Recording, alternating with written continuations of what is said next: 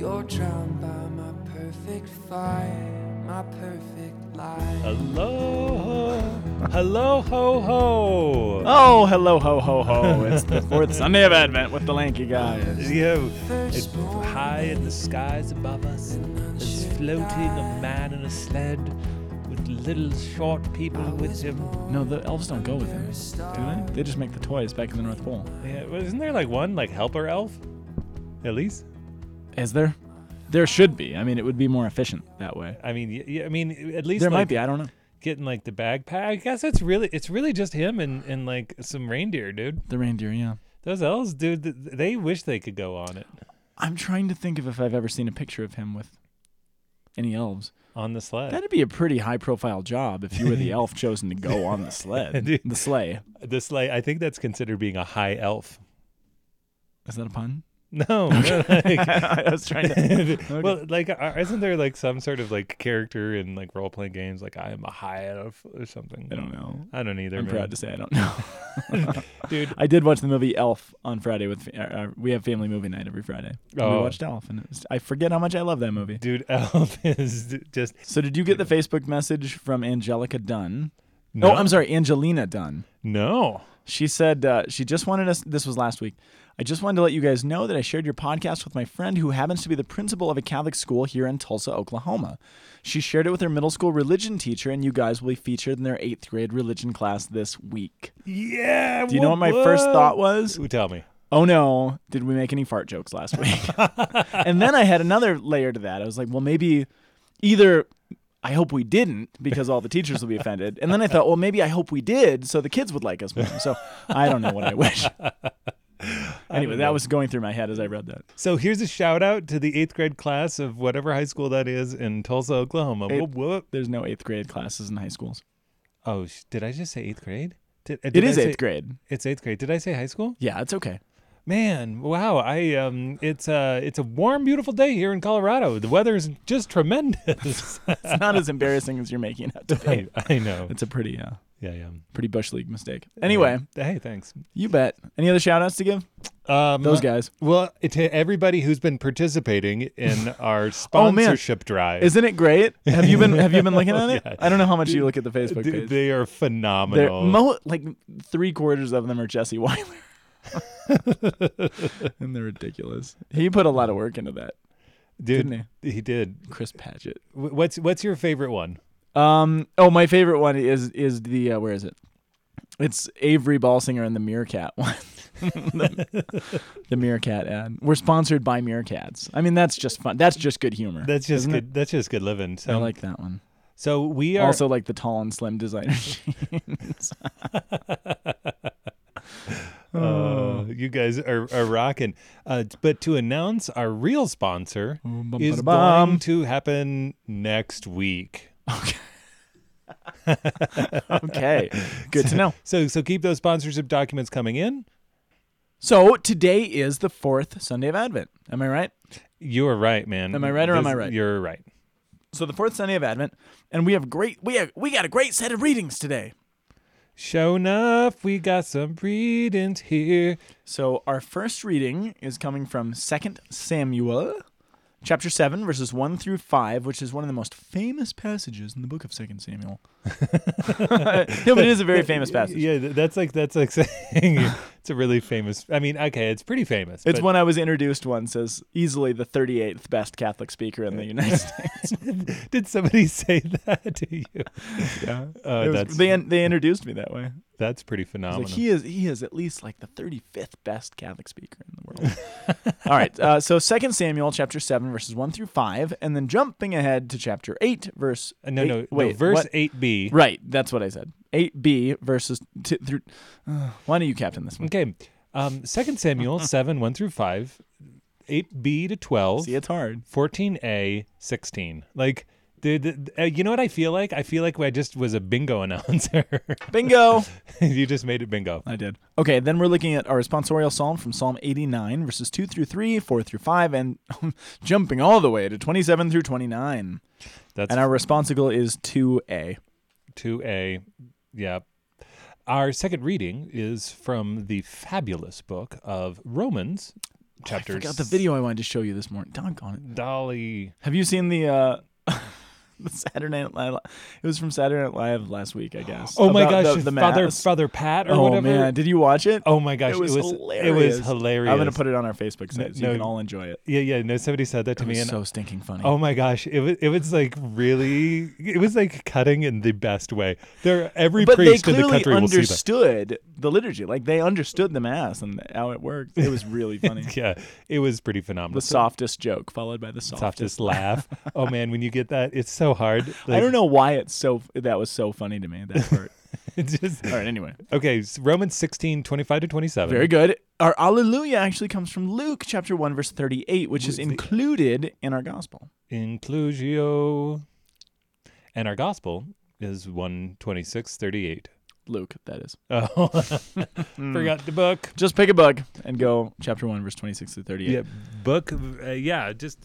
Yeah. All right, so chapter 7 of 2 Samuel. Oh man, alive. There is so much to say about this because this is really, oh man, it's a well-known passage. It's also probably one of the most important passages in the Old Testament. Yes, I said it. Boom. Yeah, that caught your ears. It did That just perked like your that little static earphones? electricity. Yeah, that was good. So here's what's happening. It's chapter 7, and chapter 7 is actually where we get what's called where we get the Davidic covenant. Yes. So, there's a series of covenants throughout the Old Testament given to all these kind of patriarchs, and David's comes in chapter 7. I dropped all my notes on the floor.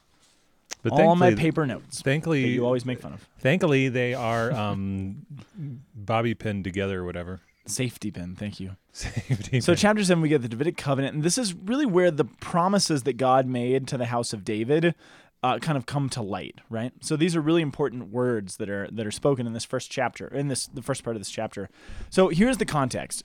King David is now finally, for the first time really in his life, at peace. So remember, he spent a lot of his life on the run from King Saul. He was attacking him. He had been sort of ordained king before Saul was dead. Remember, Saul was the first king of Israel. Yeah. He was a terrible king, lousy guy. He was ordained. David was ordained as the new king who was going to come, but he was ordained sort of before Saul was gone. And so he had to sort of kind of be underground. He was living in caves. He was being chased by Saul, always at war, always fleeing for his life. And it's kind of this beautiful, it's a beautiful story because David actually knows deep in his heart that he is God's chosen king, but he can't exploit that. He actually has to put that aside and say, well, who am I to grasp? He is the opposite of most of the characters in the Old Testament who are constantly, the whole nature of sin, especially in the Old Testament, is grasping after things that God has asked us not to grasp after. That's the apple. It's Abraham and Hagar. It's all the kings grasping for power. And David said, no, God has actually given me this kingship, and I'm not going to grasp it. I'm going to be patient and wait for God's time to ascend the throne. Yeah. And I'm going to wait, and I'm going to lie in caves, and I'll be on the run from Saul. So finally he is at peace, and he's established as Jerusalem at his capital. He's got peace in the land. He's defeated all Israel's enemies, and there's really calm for the first time. So David can take a break. He can take a breath for the first time. And you'll see that David turns to this guy named Nathan the prophet, and Nathan pops up a few times. Yeah. So Nathan is the royal. He's what's called the court prophet. So every king had his local prophet, right? So we kind of think of prophets sometimes as these outsiders, as these kind of weirdos with big long beards coming in out of the wilderness. Like how I look right now. I wasn't going to say anything like that. But this one actually is kind of in the in crowd, right? He's part of the structure, the governmental structure. And so David basically says, look, here I am. We're finally settled. We have this kingdom. Things are good. And I'm living in this big, beautiful cedar house, right? And God simultaneously is outside living in a tent. And he realizes, maybe that's not a good thing, that I'm living in a giant cedar mansion and God is in a tent in the There's backyard. a disproportionate reality. Like, Yeah. It's like when you realize that the rectory is like totally blinging, marble surfaces everywhere, and then the church is just like carpet and That's ghetto. not a good thing. No. Yeah, so that's what he realizes. And he says, okay.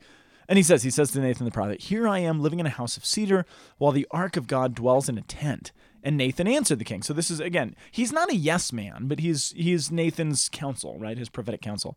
So Nathan answered the king, go and do whatever you have in mind. He sounds like yes man. Go and do whatever you have in mind, for the Lord is with you. Yeah, great idea, boss. Good. Whatever you think, boss. But then here's the thing. So Nathan goes to bed that night, and it says, in the night the Lord spoke to Nathan, and he said, go and tell my servant David, thus says the Lord, you should build me a house to dwell in. So this is kind of where our reading cuts off. But in the night, God comes to him and says, well, I don't really want David to build me a house after all. So Nathan actually gets up the next morning and I was trying to read my notes and I said he revoked the building permit. He just okayed the night before. That's such a soft joke. Dude, that's funny because we actually that's such a lame joke. we were trying to get a building permit. Oh yeah, that's true. And it didn't go through because of like some sort of grease trap. Well, it will something. go through. There's not a grease trap. The water pipes aren't big enough. I don't know. Or maybe it's the grease trap. You would know better than I. Yeah. Anyway, the point is, I'm sure I stole this from Tom Smith, by the way, who might be listening. So Tom Smith, if I stole your soft joke, I apologize. Let me give you a soft laugh. Anyway, but he comes and he's like, no, this is a bad idea. The Lord has revealed to me that you're not supposed to build him a house. God has different plans for David, right? I'm totally going to use that joke on Sunday, by the way. It's pretty funny. But here's the thing. So let's see. What do I want to say about this? There's so much to say. Here's what I want to do. Will you permit me to do something sort of unorthodox? Yeah. Not unorthodox, but I mean, unusual. Yeah. There is, I'll confess, I really like a guy named Eugene Peterson.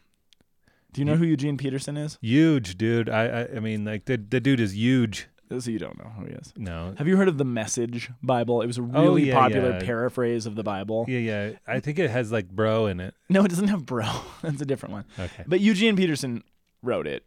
And I'm not a big fan of Bible paraphrases. I just don't like them. No. But it actually, he's a really good pastor. He's a smart man. He's a good biblical scholar, and he had some really good insights. Yeah. And he's got this book called Leap Over a Wall, which is it's reflections on the life of David. We used it back when I taught at the biblical school, and I actually really like the book. He's a little bit corny at times, but he's got good insights. Yeah. And so he did a little paraphrase of this scene, and I actually love his paraphrase. And again, I don't really like paraphrases in general, but it just really nails exactly what's going on here and what's our application for this. So, you ready for that? I'm just going to read what he says. This unorthodox experience is great. Leap over the wall. So, it says, God's word to David through Nathan was essentially this. You want to build me a house? Forget it. I'm going to build you a house. The kingdom that I'm shaping here isn't what you do for me, but what I do through you. I'm doing the building here, not you. I'm not going to let you confuse things by launching a building operation of your own. If I let you fill Jerusalem with the sights and sounds of your building project with carpenters and hammers and masons' chisels, teamster shouts, before long everyone will be caught up in what you are doing and not attentive to what I am doing. This is my kingdom that we're dealing with, and I am the king. I've gotten along without a so-called house for a long time now. Where did you ever come up with the idea that I want or need a house? If there's any building to be done, I'm going to do it. I've been working with you since you were a shepherd, building a kingdom, a place where salvation and justice and peace can be realized. That's why you are here. To give visibility and representation to what I am doing, not to call attention to what you're doing. We've had one failure just like that in King Saul, and we're not going to have another.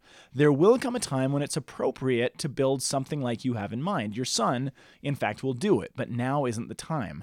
First, we have to get the concept of my sovereignty established in the people's imagination and practice. Your kingship is a witness to my kingship, not an obscuring of it. That is the house that I'm building. Your kingship as a witness and representation of my own sovereignty. First things first. Wow. And I just really like that because that's the idea. And there's great spiritual application here in that we have. We all get caught up, especially probably most of you who are listening to this podcast are involved in your parish in some way. You are people that do stuff. You want to go a little deeper. You probably just don't show up on Christmas and Easter for Mass. You're probably more involved in your faith. And there's a temptation in people like us to want to do as many things as we can. Well, I'm a better Christian the more I do, right? Yeah.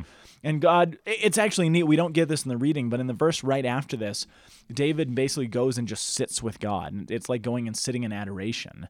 And he just soaks in what God has told him. And he says, okay, what do you want me to do? What do you want this kingdom to look like? And there's this beautiful play on words where David says, I want to build you a house. And God says, no, I'm going to build you a house. You're going to have a son who does build him a house. That's Solomon, his son. But it's so much deeper. And here's where the first reading is so profoundly important in the mix of all the readings. God says, you're going to have a son. He's going to build me a house, and I'm going to make my kingdom great through him, and all these things are going to happen. And then we get to know Solomon, and Solomon is David's son, and he does build the temple, and he gets wisdom. Remember that is famous Solomon for his wisdom. But Solomon has a pretty lousy downfall, and he ends up being one of the worst kings in Israel's history by the end. And he does precisely all the things that God asked kings not to do. In Deuteronomy 17, remember there's that list of things that kings should never do. They don't have kings yet, but it basically says when you do, kings should never acquire too much of three things. You remember what they were? The three W's? No. Their wives. Don't get too many wives. I was going to say that one, but you don't want to say that. So why? Yeah, don't get too many wives. Okay. Don't be polygamous. Wealth. Don't gather too much wealth for yourself. And weaponry or offensive weaponry. You can defend yourself, but God says, I don't want you to be the kind of superpower that goes out and conquers nations. That's not who you are.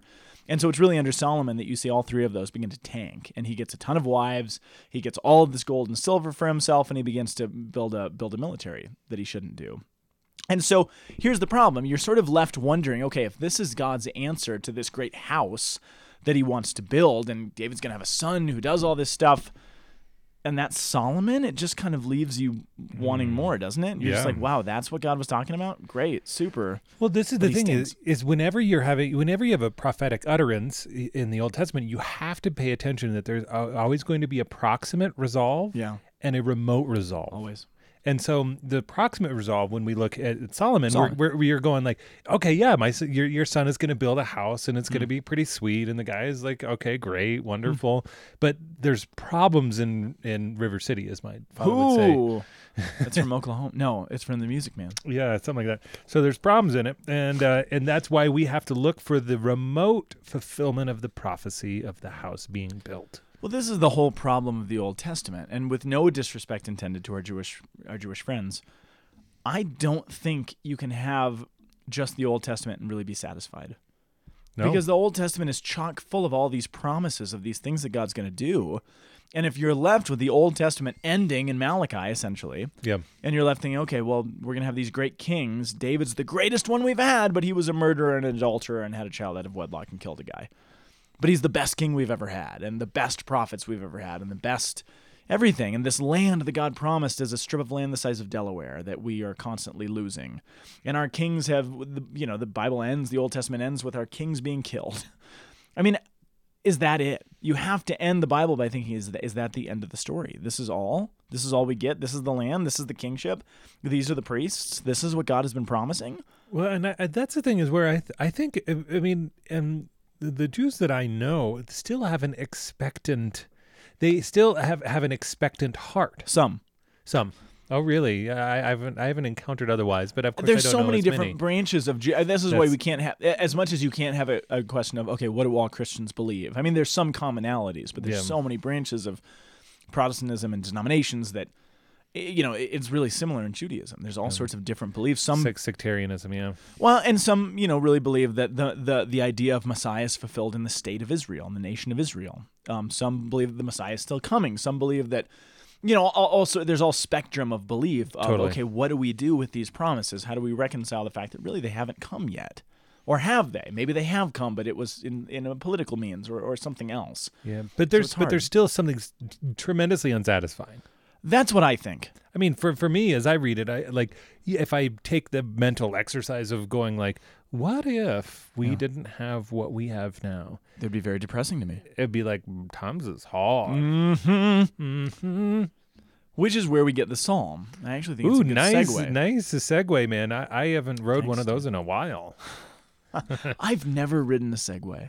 Dude, that will be one of my life's great sorrows if I never ride a Segway. Dude, I think that you and I should do a Segway tour. There's a dog in the yard. And a Megan. Oh, yeah. Where would we tour? I don't know. Dude, we could do the Lanky Guys live from Segways. Oh, how my could we gosh. somehow podcast while riding Segways? Dude, we'll just get a backpack and we'll do some lavalier mics. And what we'll do is we'll do the California. Terrible idea. We'll do the California mission parishes. So we'll do the pilgrimage on Segways while doing Lanky Guys. Sold. Okay, done. Okay. Our sponsor won't like that. No, our sponsor will they love might love that. it. Yeah, because we'll wear their T-shirts. I'll even wear a freaking hat. Frickin' A freaking hat. cool down there, Father. Oh. All right. Okay. Psalm 89. Okay. It says, "Forever I will sing the goodness of the Lord." Here's the thing about Psalm 89. Psalm 89 basically has three components to it. Trace. Have you heard this before? No. So the first part of it has to do with really all of creation, God's activity in all of creation, right? Okay. The heavens and the earth, all generations, my mouth proclaims your faithfulness, all these things, right? You have done all these things in creation. The second part of it, which is what our passage zooms in on, is God's covenant promise to the house of David. Here's what he's done specifically to his... So he created and he loves all of creation. Okay. Specifically, he's created this kingdom to show forth his greatness within creation. And then the third part kind of has the downfall, basically the history of the threat to this kingdom. So God loves and cares for all of creation. To do that, he's founded a kingdom to be this visible reality within creation. But now that visible reality is threatened and has been torn down. And it leaves you with, what do we do? Now, we don't get that third part as much in the reading that we actually have. You do get it a lot with the Davidic part. I mean, the second stanza says, I have made a covenant with my chosen one. I have sworn to David, my servant, forever I will confirm your posterity and establish your throne for all generations. Now, here's the problem. David is, again, this great king. He's given this great promise that in the first reading, God's going to build him a house. And here in the Psalms, it's even, accentuated that he's going to establish his throne for all generations. He's going to be a king forever, and this family line is going to continue. Again, by the time the Old Testament ends, even by the time the book of Jeremiah ends, the last sitting king is killed. He's slaughtered on the plains of Jericho. And as far as anybody knows, the line of David is obliterated. So how do you reconcile all of these promises that a son of David is going to continue on and reign forever? What was but there was a community that took very extensive genealogical records that were tracking stuff. That's actually how we know of David of how Joseph and Mary have traces back into the line. Tell me more. I don't know about this. Yeah, gosh, I wish I had my notes in front of me from seminary. I think that they were burned at my graduation, but I'm just kidding. That's like a funny joke, You're like, burn the books. I've graduated, but that's not what I did. Great idea. But they're not searchable. They're not indexed, so that as I could put a search term in, I couldn't find it. So. What we were talking about, how do you know that Mary is of David's line? Because it says so in the scriptures, because there were communities right. that were actually paying attention. I mean, we have in a very large way that David's line was broken, but there are... Well, nobody knows if it was broken. We just have the last recorded figure. There we are. Cut down. But there was a group in the background that said, no, we're going to keep extensive records. Okay, that's cool. That's why at the beginning of Matthew, we have the 14 generations and then the 14 and then the 14. Yeah. Totally. DVD, isn't that what that spells? Mm-hmm. Yeah. Or DWD. DWD. No V. Oh, yeah. David. Yeah, because I always thought that it was funny that it was DVD, and I was like, that's like a digital video disc. It is like a digital video disc. Video. But yeah, all of this is pointing toward the fact that, the Psalms are kind of cool. I'd love to teach it. Maybe I should teach a class on the Psalms next semester. But the Psalms I need it because I pray them all day. Oh, well, yeah, you do. Every day. Boom. But they're split into 5 books, right? 5 parts, each of which really is retelling different parts of salvation history. It is the story of salvation history in song. Yeah. Just like Lord of the Rings. Right? What? Lord of the Rings, they constantly tell the story of the histories of the 3 ages through song. If you've ever read the books, they're... Yeah, it's you gotta struggle through the songs, but they're but they're good. Good. Yeah, gosh, I think that's a tremendous idea. But at the core of this it's all about David. Did you say the car of this? The car, Father. The car of this. Hey, Father, what's the car of all of it? If I'm a priest, I'm Irish. Yeah. Actually, I'm Welsh. I'm half Welsh. Which the Irish make fun of us. Yep, they do indeed. I'm not Irish, but. Well, Everybody makes fun of the Poles, so. that's okay. Hi. But nobody makes fun of the Romans. No, they don't really. Good segue. So this comes from the end of the book of Romans. I think it is. The very actually end. It is. It's the end of the book as we know it, but I feel fine. It's the end of the book as we know it. But I feel fine. Good. We got our quota of singing in for the week. So Romans 16:25-27, it says, it's short. He says, he closes the book of Romans by saying, brothers and sisters, to him who can strengthen you according to my gospel and the proclamation of Jesus Christ, according to the revelation of the mystery kept secret for long ages, but now manifested through the prophetic writings and according to the command of the eternal God, made known to all nations to bring about the obedience of faith to the only wise God through Jesus Christ, be glory forever and ever. Amen. I love how that actually fits in the grand scheme of these readings. Bro, you're going to have to tell me because I'm looking. Oh, dude. I'm like, You're not seeing it? well, I mean, kind of. So- I mean, you see this. Well, okay, let me tell you what I see. I don't think it's that. It is profound. It's not. Well, Jesus Christ is the new temple. Yeah, but why does the church choose this for this week? Why does it combine it with that first reading? Because here's what I think is going on. I mean, the church combines the first reading because she just said, look, there's this promise given to David that David's going to have a son who's going to build this house and have this everlasting kingship, an everlasting kingdom that will reign forever through his bloodline. And you're like, okay, where is it? And then Paul ends Romans, which is his key theological work, I think, by saying, hey, all of this is written through him who strengthens you according to my gospel that I just told you, the proclamation of Jesus Christ according to the revelation of this mystery, which was kept secret for long ages, because everyone was left after that prophecy given to David that you're going to have a son who's going to build you this great house, and then the Psalms say his kingdom is going to reign forever. Where is it? That was kept secret for long ages, and for hundreds of years, the people of Israel dwelt in darkness. The people who dwelt in darkness have now seen a great light. What is it? Well, they didn't know where this kingship had gone. They didn't know where the kingdom was. They didn't know who was this son that David was speaking about. What is it? It's so veiled, it's kept secret. And now Paul says it's manifested through the prophetic writings, because we can go back and we can look at the words of Nathan the prophet. We can look at the words of Isaiah, and we can see that according to the command of the eternal God made known to all the nations, why? To bring about the obedience to faith, so that we are under one true king. But that was all kept secret and kept hidden for a long time. And Paul is basically ending this letter by saying, look, the moment that all of human history has been waiting for, it's now been revealed. In your face. Does that make sense? Yeah. So that's how it's really just the fact, what caught my eye was just the fact that Paul was talking about something being kept secret for a long time. So we began talking about, okay, how is this prophecy to David through Nathan really brought to fulfillment? Well, Paul gives you the answer. Well, it was kept secret for a long time, and now we see it. Which it's is as simple as that. With a goal. With a goal. Which is the obedience of faith. Which do you know that the obedience of faith, the idea of obedience of faith, is the concept that bookends all of Romans? No. He begins with the concept in chapter 1. He ends with it in chapter 16. Obedience of faith, or faithful allegiance to the king. Yeah. In the city of Rome, the imperial capital, under the nose of Nero, that is the key component of the book. That is the bookending idea of an obedience or an allegiance to one king who is not Nero.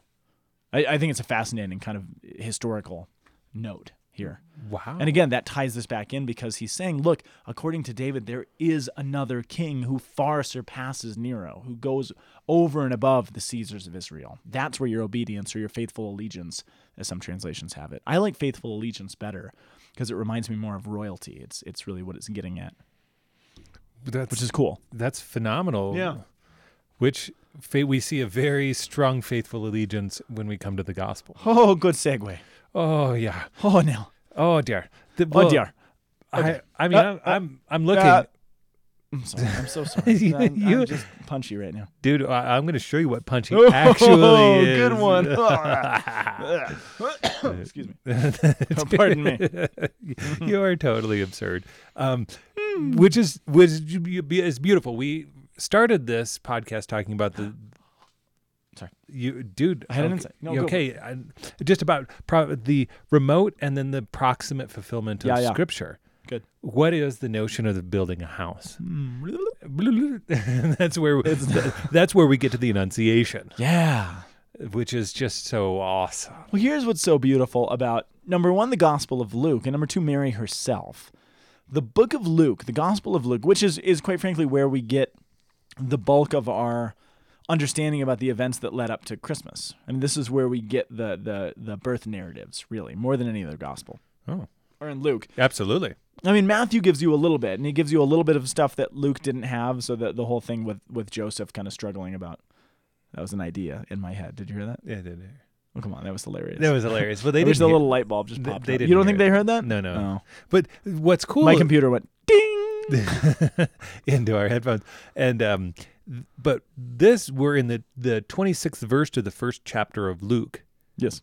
I know, make fun of my language. Just do it. Just No, I thought... But what ended up happening nothing to make fun is that we are seeing a compare and contrast of the Annunciation of John the Baptist with That's exactly right. the Annunciation of Jesus. And so I mean, the infancy narrative here in Luke, I mean, is really the richest. I mean, you can look around everywhere else; it's nowhere near as detailed. But what about it? I mean, so what's the key, the whole? I think the key characteristic to all of Luke, and again to Mary in her person, is Luke is all about ironic reversals. That's the whole idea. It's always the opposite of what you expect. And if you read Mary's own Magnificat, so what she says after the Annunciation, the whole Magnificat is ironic reversals. Absolutely. My soul becomes, he has lifted up the lowly. He has sent the rich away empty. He's filled the hungry with good things. The rich he has sent away empty. I just, but it's all the opposite. So yeah, lift up the lowly, cast down the high. Yeah. So if you're thinking in terms of this promise made to David that he's going to have this son who's going to be a great king and his kingdom will endure forever, which is reiterated by the Psalms and by Daniel and by Isaiah and all the rest, that all these things are going to happen, then you get the beginning of Luke. When you get the fullness of time has now arrived, Luke's gospel begins, like you said, the first verses are all about Zechariah. It's the scene of Zechariah in the temple. He has the angel Gabriel appear to him and say, "You're going to bear a son." Zechariah was this priest in the temple offering the incense, doing one of the profound things a priest could ever do in his life, which was go closest to the presence of the living God than any other human being alive. He's offering the prayer on behalf of the people of Israel, and he has an appearance by an angel who gives him a message. And the message is, you're going to have the number 2 guy. Which is just funny. You'd expect the big, there's 2 messages here at the beginning. One is given to a priest in the temple at the hour of sacrifice, doing the most profound thing a priest could do. And then another announcement is given to someone who's probably a, 13, 14-year-old peasant girl in a town called Nazareth, which nobody cares about. Everybody's in the middle of nowhere. Yeah, they're like, oh, yeah, that's like Frederick. Right. It is like, well, Frederick's getting built up now. Isn't it? It's like... Ray, Colorado. Burlington. Oh, all of our Burlington listeners are going to get mad. I'm sorry, Burlington and Ray. But Frederick. where do you expect? You expect that the big announcement's going to come to the priest in the temple at the hour of sacrifice in Boulder. And exactly right. Well, it's like saying, okay, I don't know. There's a proclamation that went out from the Vatican this morning.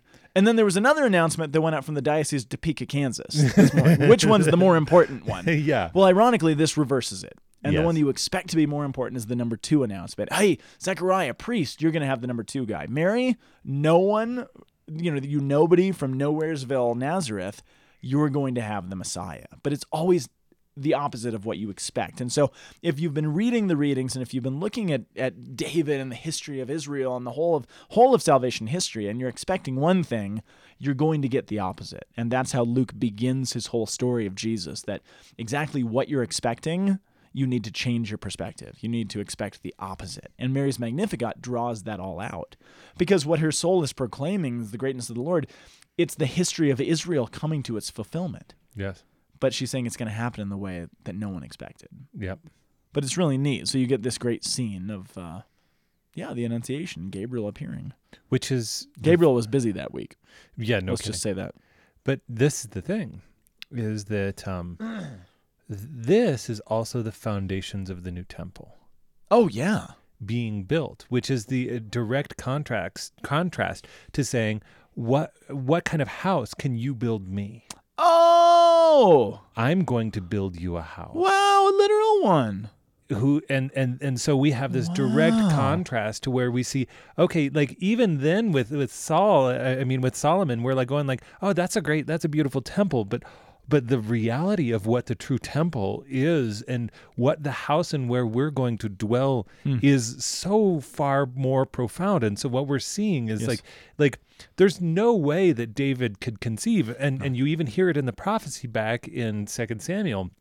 There's no way he could conceive that what we would be called into the very being of God. Yes. Like that is actually where we're meant to dwell and to inhabit. And it's like, it blows your mind. So it's like, I'm going to show you what kingship really is. And the kingship, I'm going to call you into the kingship, and I'm going to call all of my people into the kingship. I'm going to call them all into the priestly reality. These are things that are actually meant to be dispersed and disseminated throughout all of the world intensely. Yeah. Oh, there's so much more there's so much we could say about this, because this whole, I mean, you know, there's just a lot here that I'm so, yes. But you've connected some dots for me, because I mean, the whole first reading sets us up for a building of kinds, which I hadn't been thinking in those terms today. Yeah. But I mean, so, you know, well, here's the thing. So when we go, there's just more. Okay. So here's what Mary says here's what the angel says to her. Hit me. First of all, he says, "Hail, full of grace, the Lord is with you." You've heard this whole gig, right? The title he actually gives Mary, it's where we get that first line of the Hail Mary. Isn't it perfect, pluperfect? It's perfect. It's the past perfect participle. Past perfect participle, which means that an action having been completed in the past, correct, progressing infinitely into the future. Yeah, it's funny. We don't have that in English. So we have three tenses in English. We have past tense, so you could say I went to the store. We have present tense, I am at the store, or future tense, I am going to go to the store. But in Greek, there's another tense, which is called the perfect tense, which means something like I went to the store, I've already put the groceries away, and now the food that's within me is actually going to give me life for the rest of my days. Or some, you know what I mean? There's no equivalent in English exactly. But what it's saying is the word kekeritomine. So he says, "Hail, you who have in the past been totally and completely filled with grace, to your totality." How you doing? What? That's what he calls her, which is why there's so many Catholic teachings that we get from this idea that there's no room. She's been cleansed from original sin. She's been saved from sin like all the rest of us by Jesus Christ. He just happened to do it prior to her birth, in her conception. So she is totally filled with grace to the totality. And he says, "The Lord is with you." And there's this great line. It says, "But she was greatly troubled at what was said and pondered what sort of greeting this might be. And then the angel said, 'Don't be afraid, Mary, for you found with favor with God.'" It's interesting, and I've always had students bring this up. If you read the story carefully, so Mary gets this announcement. She's kind of freaked out by it. Of course. Less than a chapter before, Zechariah got a similar announcement. You're going to have the son.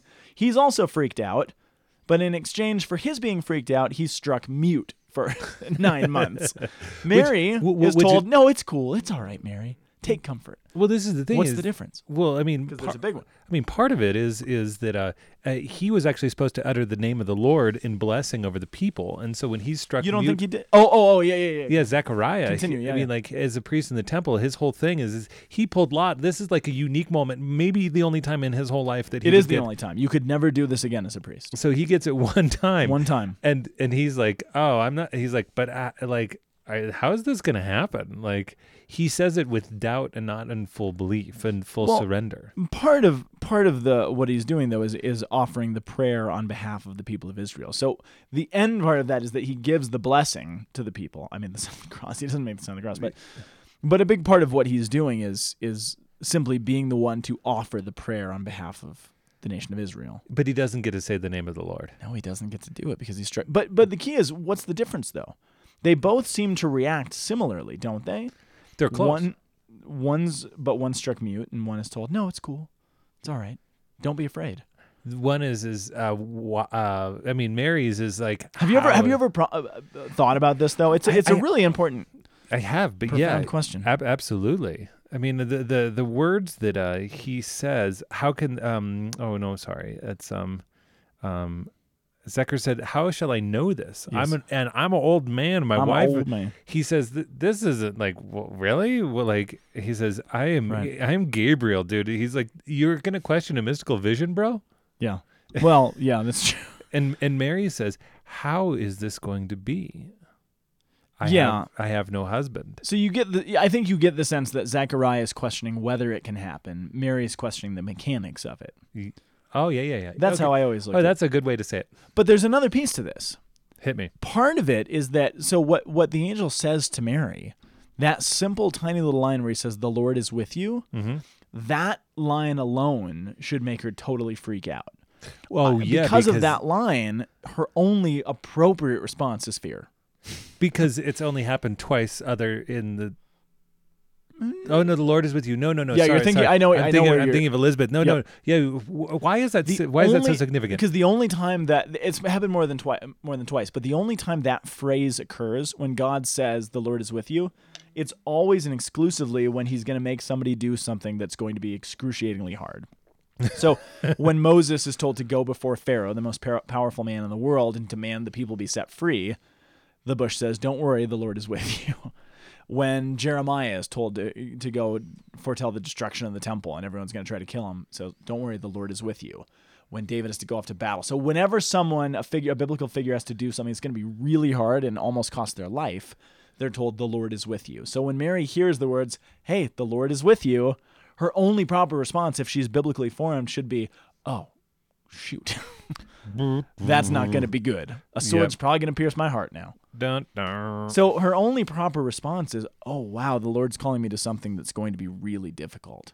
So her response is appropriate if you understand the whole biblical tradition of the language that's being used, which I think she would have. Does that make sense? Yeah, absolutely.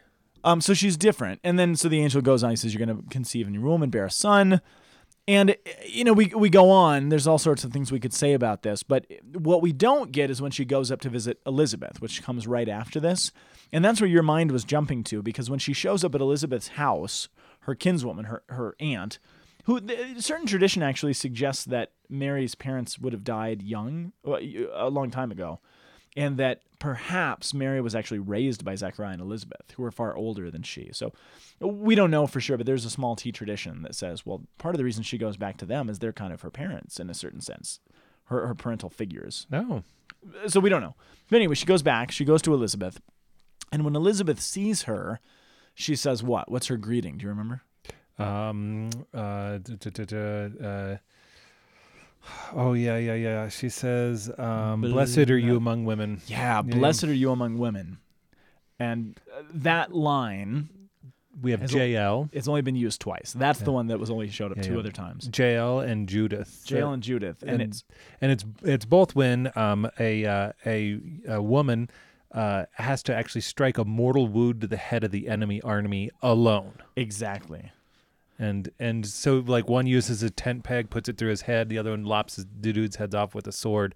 So as soon as she says this, you're going like, you are going to actually be going to war. You're actually going to have to strike a mortal wound to the head of the enemy army. The real enemy. The real enemy. And the weapon that you carry is Christ.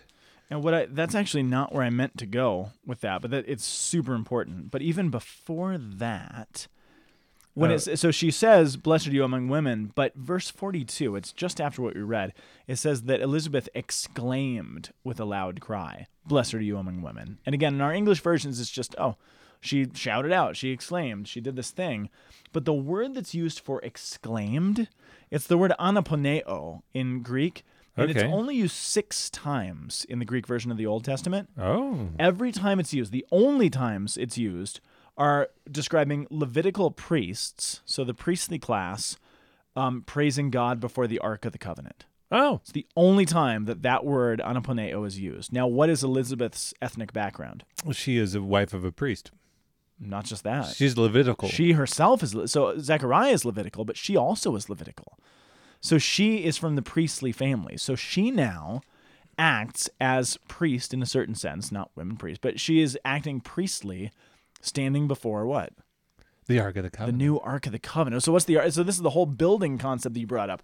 What was the Ark of the Covenant? The Ark of the Covenant in the Old Testament was the thing that housed the literal presence of God. They believed God was in the Ark of the Covenant. But what else? So the Ark of the Covenant, it was this little structure that eventually they built a temple around to house it. But it had 3 things in it. What were the 3 things? This is huge. Word of God written by the finger of God. So you have the tablets of the law.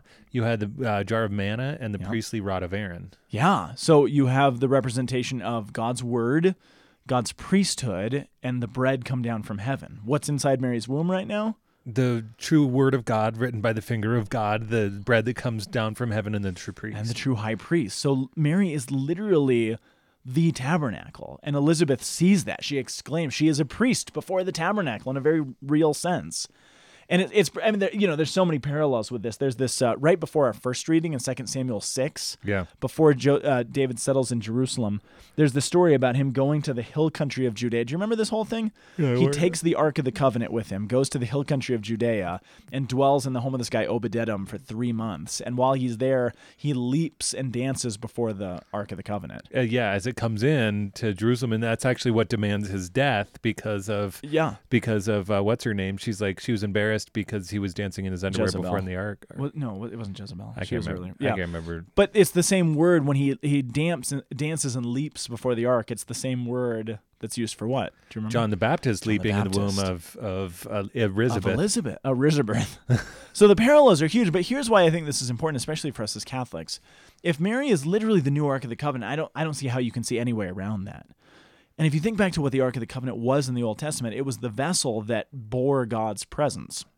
The Ark of the Covenant was to be reverenced. It was to be cared for. It was to be held in incredibly high esteem, but it was not to be worshipped, and it was not to be used as a magic. There were actually times in the Old Testament when they take the Ark of the Covenant off to war and they kind of use it as like a lucky rabbit's foot. Well, if we have the Ark with us, then we'll be fine. And when they misuse the Ark or when they fall into worshiping the Ark or something like that, they're struck dead. They're punished for that. So the Ark of the Covenant is something that they bring with them, they esteem, they reverence, they honor, but is not to be seen as God. It's meant to be seen as a tool to actually bring them to God and actually help God's assistance to them, which is such a great way to think of Mary. Mary, we don't worship Mary. We're not to worship Mary. We're to reverence her, to honor her because she bears God within her. We use her. We bring her into battle with us in very real ways. We pray to her because it's through her that God comes to us, just like it's through the Ark that God's presence is with us. But when we misuse Mary, that's a bad thing. We can't worship her. We can't use her as a lucky charm. Well, if I just pray to his mom, then everything will be great. It's not that. She's really the Ark, and she's to be looked at in that way, which is, I think, a very beautiful apologetic for why Catholics look at Mary the way we do. Yeah, absolutely. And there's a really beautiful parallel, too, even with David in the house of David, because she is of David's line. Yes.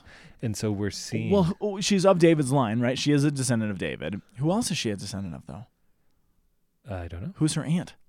Levites. A Levite. Yeah. So Mary is simultaneously from the royal line and from the priestly line. Oh. Isn't it convenient that the Messiah happens to be a priest king? Dude, you're kind of God cool. covers all of his bases. I'm pretty impressed with your brain.